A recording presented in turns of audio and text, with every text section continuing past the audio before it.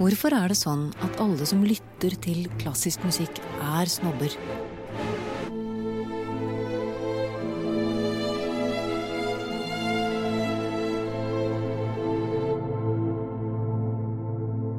Eller de egentlig det?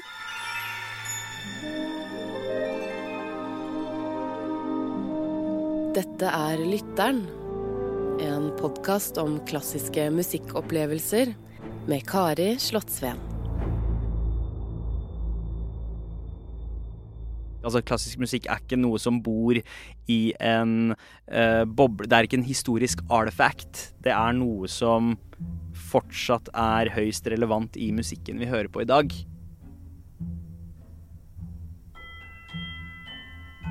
Ja, jeg Sandeep Singh. Jeg har jobbet som musikkanmelder siden jeg var 19 år gammel, med et par års opphold i det siste, men så har jeg hoppet tilbake til musikkjournalistikken med min nye podcast Musikkrommet. Og så prater jeg dritt med kompisene mine med all respekt også da.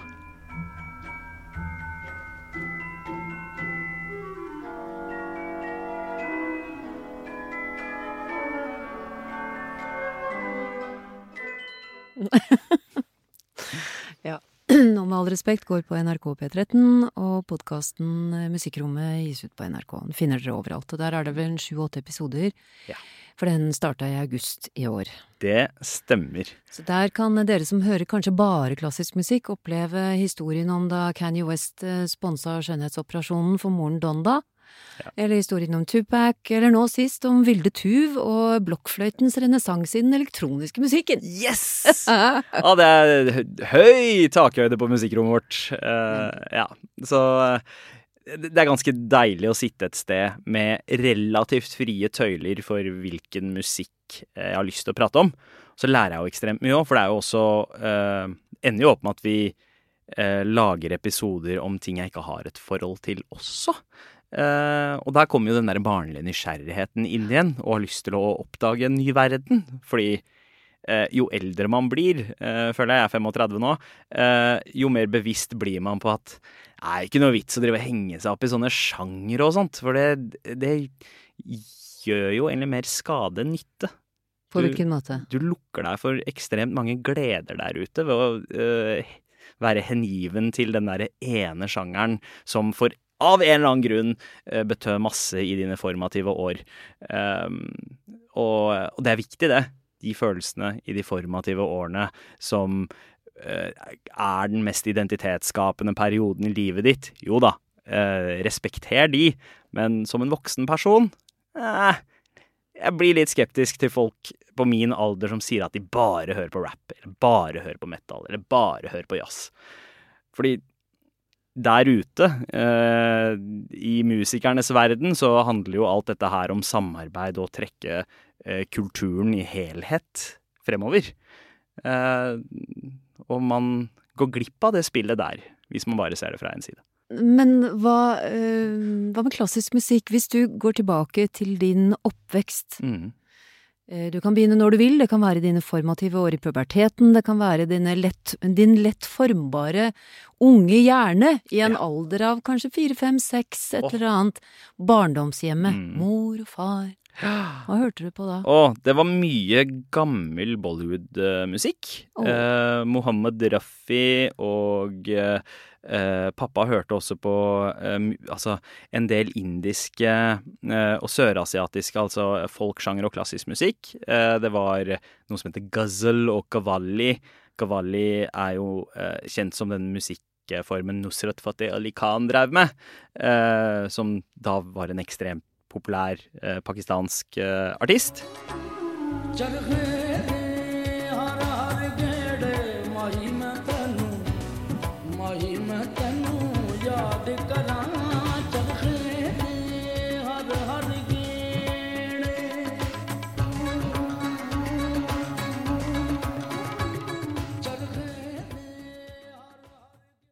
Og så var det mye Madonna fra storesøstera mi, og litt rap og housemusikk fra storebroren min. Det høy temperatur i musikken her da. Var det noe klassisk musikk rundt deg? Ikke særlig mye, altså. Det må jeg innrømme. Jeg har jo innsett i retrospekt at jeg har hørt mange elementer av klassisk musikk gjennom den musikken jeg vokste opp med. Ja. Fordi det har jo vært lån her og der, men mitt første møte med klassisk musikk, altså helt bevisst, det var da vi kjøpte PC for første gang. Det var i 1994. Da var du 8 år. Helt riktig. Ja. Helt riktig. Og pappa hadde jo nettopp kastet bort mange tusenlapper på Gyldendals store norske leksikon. Ja, fylte en trillebår, veide et lass, fylte en hel bokhylle, kostet hva da? 10 000 kroner eller noe sånt? Noe sånt. Og så kom PC. Og så kom PC-en med et helt leksikon på en CD. Og noe av det første jeg søkte opp der var music. Og da dukket det opp en haug med navn av klassiske komponister. Ja. Og det som var så fint med dette leksikonet her, det var jo ikke bare tekst, det var jo også lydklipp, lydeksempler av musikken. Og da hørte jeg plutselig, altså, det var John Philip Sousa, hørte jeg. Jeg hørte, altså, det var ragtime inni der, det var klassisk musikk, både Vivaldi og Pachelbel og ikke minst Tchaikovsky. Ja. Og da jeg hørte, fordi på Tchaikovsky så var den øverste lydsamplet da, det var Dance of the Sugar Plum Fairy. Sukkerfeens dans? Ja, fra, er det Svanesjøen? Nøtteknekkeren? Nei, Nøtteknekkeren, ja, det er Nøtteknekkeren, helt riktig. Og da jeg hørte den så var det sånn, oi, dette her minner meg jo om musikken fra en film jeg er ekstremt glad i. Alene hjemme. Det var det første jeg tenkte på, bare, oi, dette her også, men dette her er jo over 100 år gammelt. Ja. Og det tror jeg liksom skifta litt sånn perspektiv. Det var nesten et paradigmeskifte i Lille Sand-episode at oi, kanskje klassisk musikk ikke bare er sånn stivt og veloppdraget. Ja, veloppdraget og så høykultur, men at det faktisk har noe å si for meg. Ja. En annen låt jeg kan huske da som jeg var ekstremt fan av det året, den hadde vel kanskje kommet ut året før, men det var coveren til Pet Shop Boys av Village People's Go West. Ja. Og der gjør de en greie ut av at dette her er jo melodiøst ganske likt Pachelbels kanon, og så drar de den litt ekstra langt. Det har jeg aldri tenkt. Nei, men jeg tenkte jo ikke på det som en 8-åring. Nå skal ikke jeg leke noe sånn. Det var jo en svær låt den gangen, ja. Og jeg elsket den låta.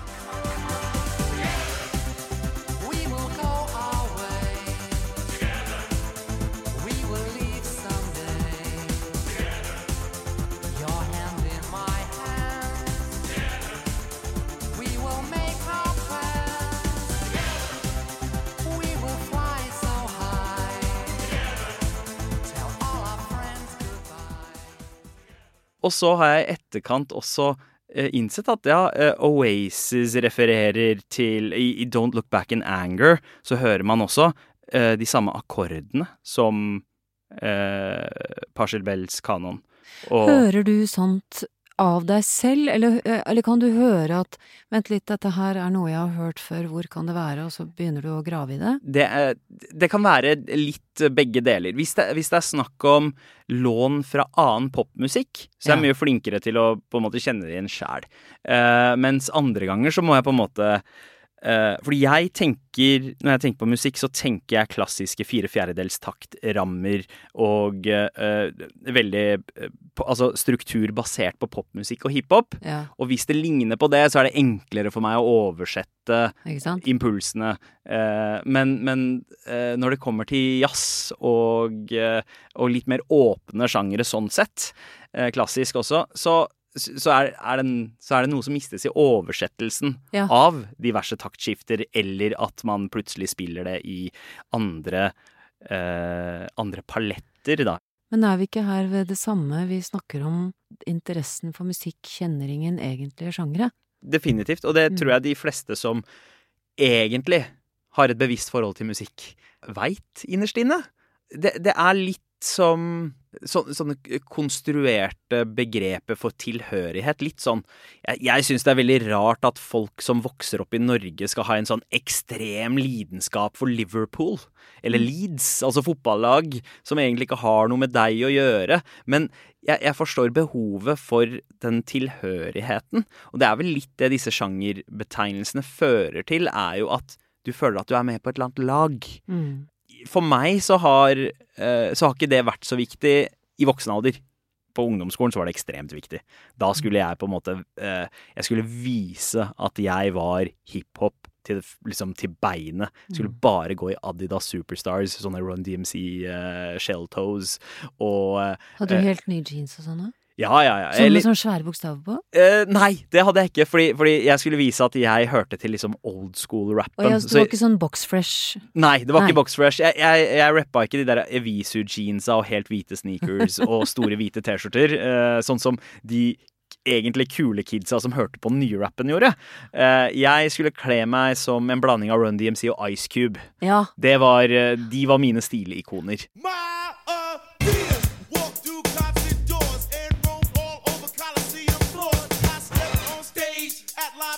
All the people gave and the poor got paid. And out of speakers, I did speak. I wore my sneakers, but I'm not a sneak. My Adidas touched the sand of a foreign land. With Mike in hand, I close took command. My Adidas in close asking. Så jeg begynte å skrive raps da jeg var 8-9 år gammel. Og du gjorde det? Har du noen av dem ennå? Kan du huske noen av dem? På linje? Ja da, jeg husker noen av det. Jeg tok til og med fremførte på Talentiaden, i Talentiaden på barneskolen. Jeg hadde en rap, jeg fikk hjelp av søstera mi til å skrive. School rap het den. Og den, den starter med Early in the morning, my mama said to me, get up boy, you don't have fri. Yes! Det var der. Jeg ble litt bedre. Jeg var vel 15-16 år gammel før jeg parkerte rap-drømmen. Jeg sogna til kung fu-filmer fra Hong Kong og rap-musikk fra USA, fordi så å si alt vi fikk fra norske medier var hvite norske mennesker. Og behovet for å være speila på en eller annen måte jo der ubevisst. Jeg synes det var sjukt fett å se Nadia Hasnaoui på TV første gang. Det var sånn, oi! En av oss! Deepika, da hun, altså Dia Khan, da hun slapp Get Off My Back i 95. Gigantisk! Det var nydelig. Punjabi-refreng i en norsk poplåt. Engelskspråklig norsk poplåt. Altså, den låta innkapsla på en måte hele min identitet. Men Sukkerfeens dans, Tchaikovsky. Ja. La oss repetere dette. Hvorfor har du med deg Sukkerfeens dans av Tchaikovsky inn til lytteren? Som sagt, det var da det der paradigmeskiftet i hodet mitt oppstod, at jeg så at klassisk musikk og dagens musikk, altså klassisk musikk ikke noe som bor i en boble, det ikke en historisk artifact, det noe som fortsatt høyst relevant i musikken vi hører på i dag. Noe jeg også fikk rubba inn i fjeset med massevis av popmusikk på 90-tallet, som var ekstremt inspirert av annen klassisk. Men der og da, Tchaikovsky, Dance of a Sugar Plum Fairy, som jeg kaller den, for det sånn jeg husker den fra Grolier, minte meg ekstremt om John Williams lydspor fra Alene hjemme igjen.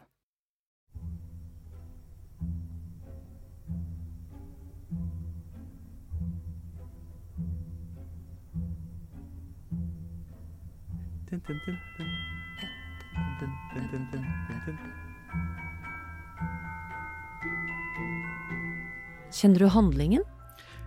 Egentlig ikke. Det vel noen julegreier, ikke det? Jo, det jo det et juleselskap. Ja. Altså, og dere som ikke kjenner handlingen, det ganske gøy å gå inn på noe så enkelt som Wikipedia. For der ligger det altså en rant, en oppramsing av handlingen som som en sånn elv. Og den begynner da med Clara, som får en overraskelse fra onkelen sin, som lager dukker. Så får hun nøttknekkeren. Og så blir broren hennes som heter Fritz, han blir kjempesjalu, så han river i den, så den går i 2. Oi. Og hun blir kjempelei seg. Ja. Og så kommer onkelen hennes og svinger tryllestaven, og på natten, så nøtteknekkeren blir hel igjen, og så kommer hun inn og blir kjempeglad. Men hele greia her at Clara har det med å besvime og falle sammen ganske ofte, og hun et barn. Siste gang hun besvimer og blir vekket opp igjen, tror jeg, hvis jeg ikke husker helt feil, så våkner hun opp som en ung kvinne. Aha. Og nøtteknekkeren har blitt en ung prins. Og vet du hvem Sukkerfeen egentlig er? Nei. Det Claras dokke ballerinaen, som hun kaster til musene når de angriper. For de vil ta nøtteknekkeren, så for å berge nøtteknekkeren så kaster hun ballerinaen til dem. Og den blir kidnappet og havner i landet av søtsaker ved limonadefloden. Og så blir ballerinaen til Sukkerfeen.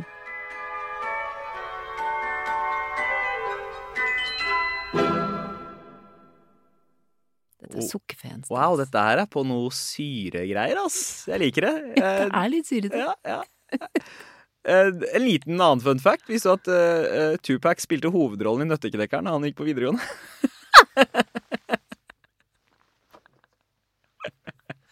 Han gjorde det i trikot, hele pakka. Livet hans kunne tatt en helt annen vending. Ja, tenk at den fyren som hadde Kate Bush som en av sine favorittartister, spilte hovedrollen i Nøtteknekkeren, danset ballett og var utrolig belest. Skulle ende opp med å bli den der høylytte rappskjefta gangsteren som han endte opp med å bli.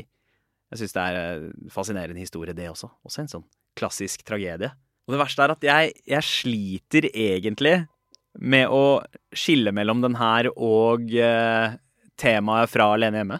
De så like. Men gjør det noe? Nei, det gjør jo ikke det, egentlig.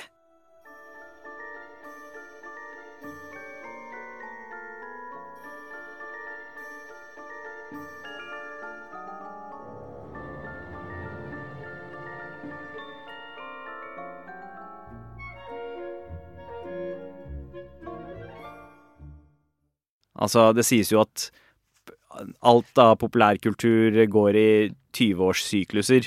Vi kan tillate at klassisk musikk og filmmusikk kan gå i sånn 100-årssykluser. Kan det, men det jo, som du sier, dette med film og bruk av, du må bare spise druene dine, for du på en sånn, du på kjøret for tida. Eneste godteri jeg får spist.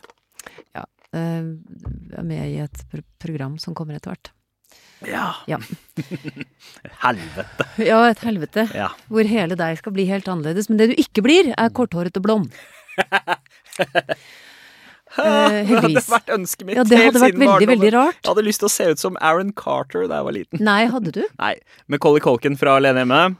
Men de referansene til klassisk musikk, det jo også flere filmkomponister som da har blitt anklaget for å være litt for liberale med lån fra klassisk musikk. Jerry Goldsmith tror jeg en av de som har fått kritikk for det, at det bare litt for åpenbare lån. Mennesker som driver med musikk og komponerer musikk på heltid, hører jo også sannsynligvis ekstremt mye på musikk.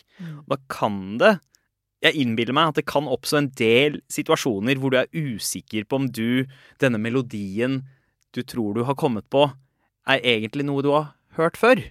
Altså, det må jo bli litt tåkete etter hvert.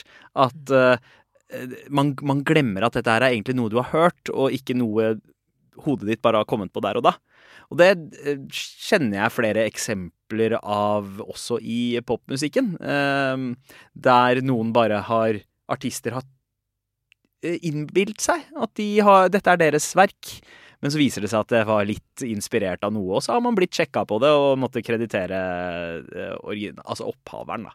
Så hensikten har kanskje ikke vært å forsyne seg, men at du inspirert av den store verdensmusikksuppa som finnes der. Hva med klassisk musikk da? Som kan kanskje anklages for å etterstrebe perfeksjon? Og det vel kanskje litt derfor forholdet mitt til klassisk musikk har vært litt sånn perifert, og at det nesten må komme gjennom andre sjangre for at det skal treffe meg. Det klassisk musikk som har blitt gjenarbeidet, reworked, kan man si. Enten om det Salsoul Orchestra som gjør disco-varianter av klassiske låter, eller om det en veldig skeiv chopping av Pachelbels kanon i Coolio med See You When You Get There. Det nesten tonedøv, men du hører at det Pachelbel. Det treffer ryggraden min.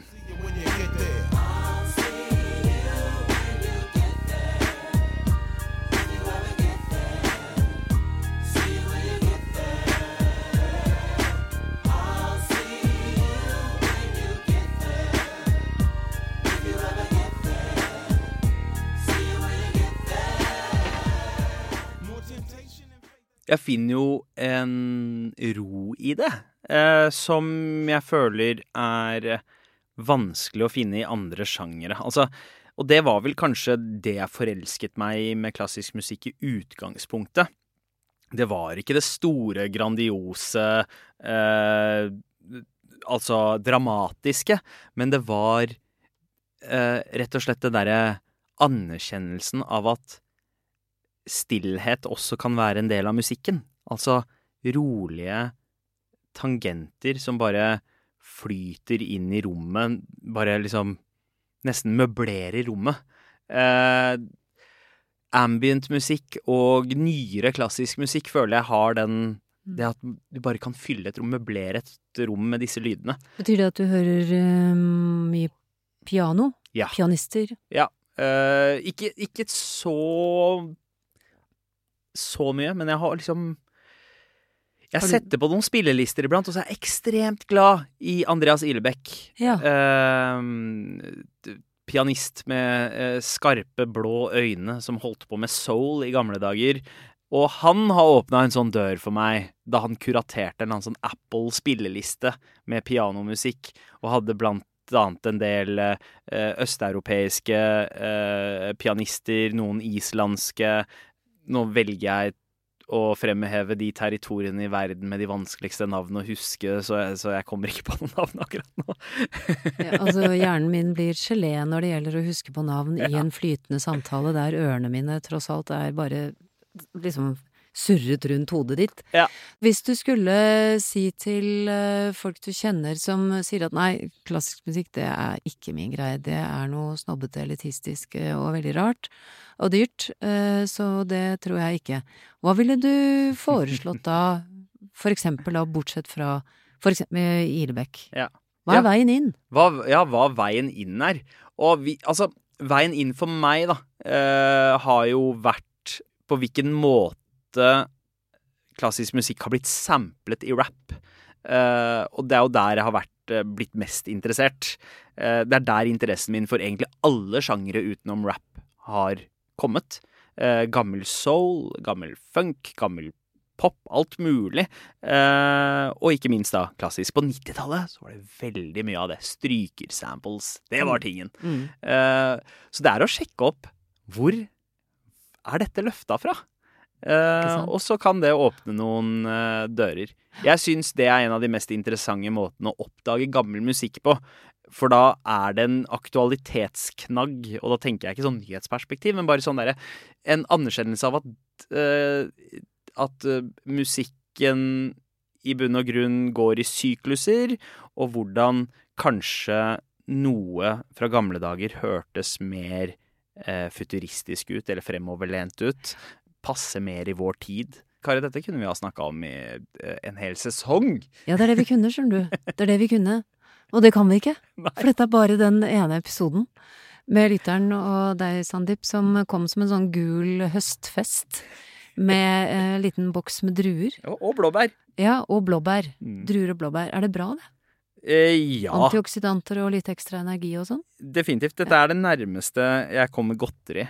Og det støyer ikke. En liten plastboks med druer og blåbær. Da kan du gå i konserthuset og oppleve Oslo Filharmonien. Spille deg gjennom store klassiske verk og sitte og smugspise uten å støye. Nydelig.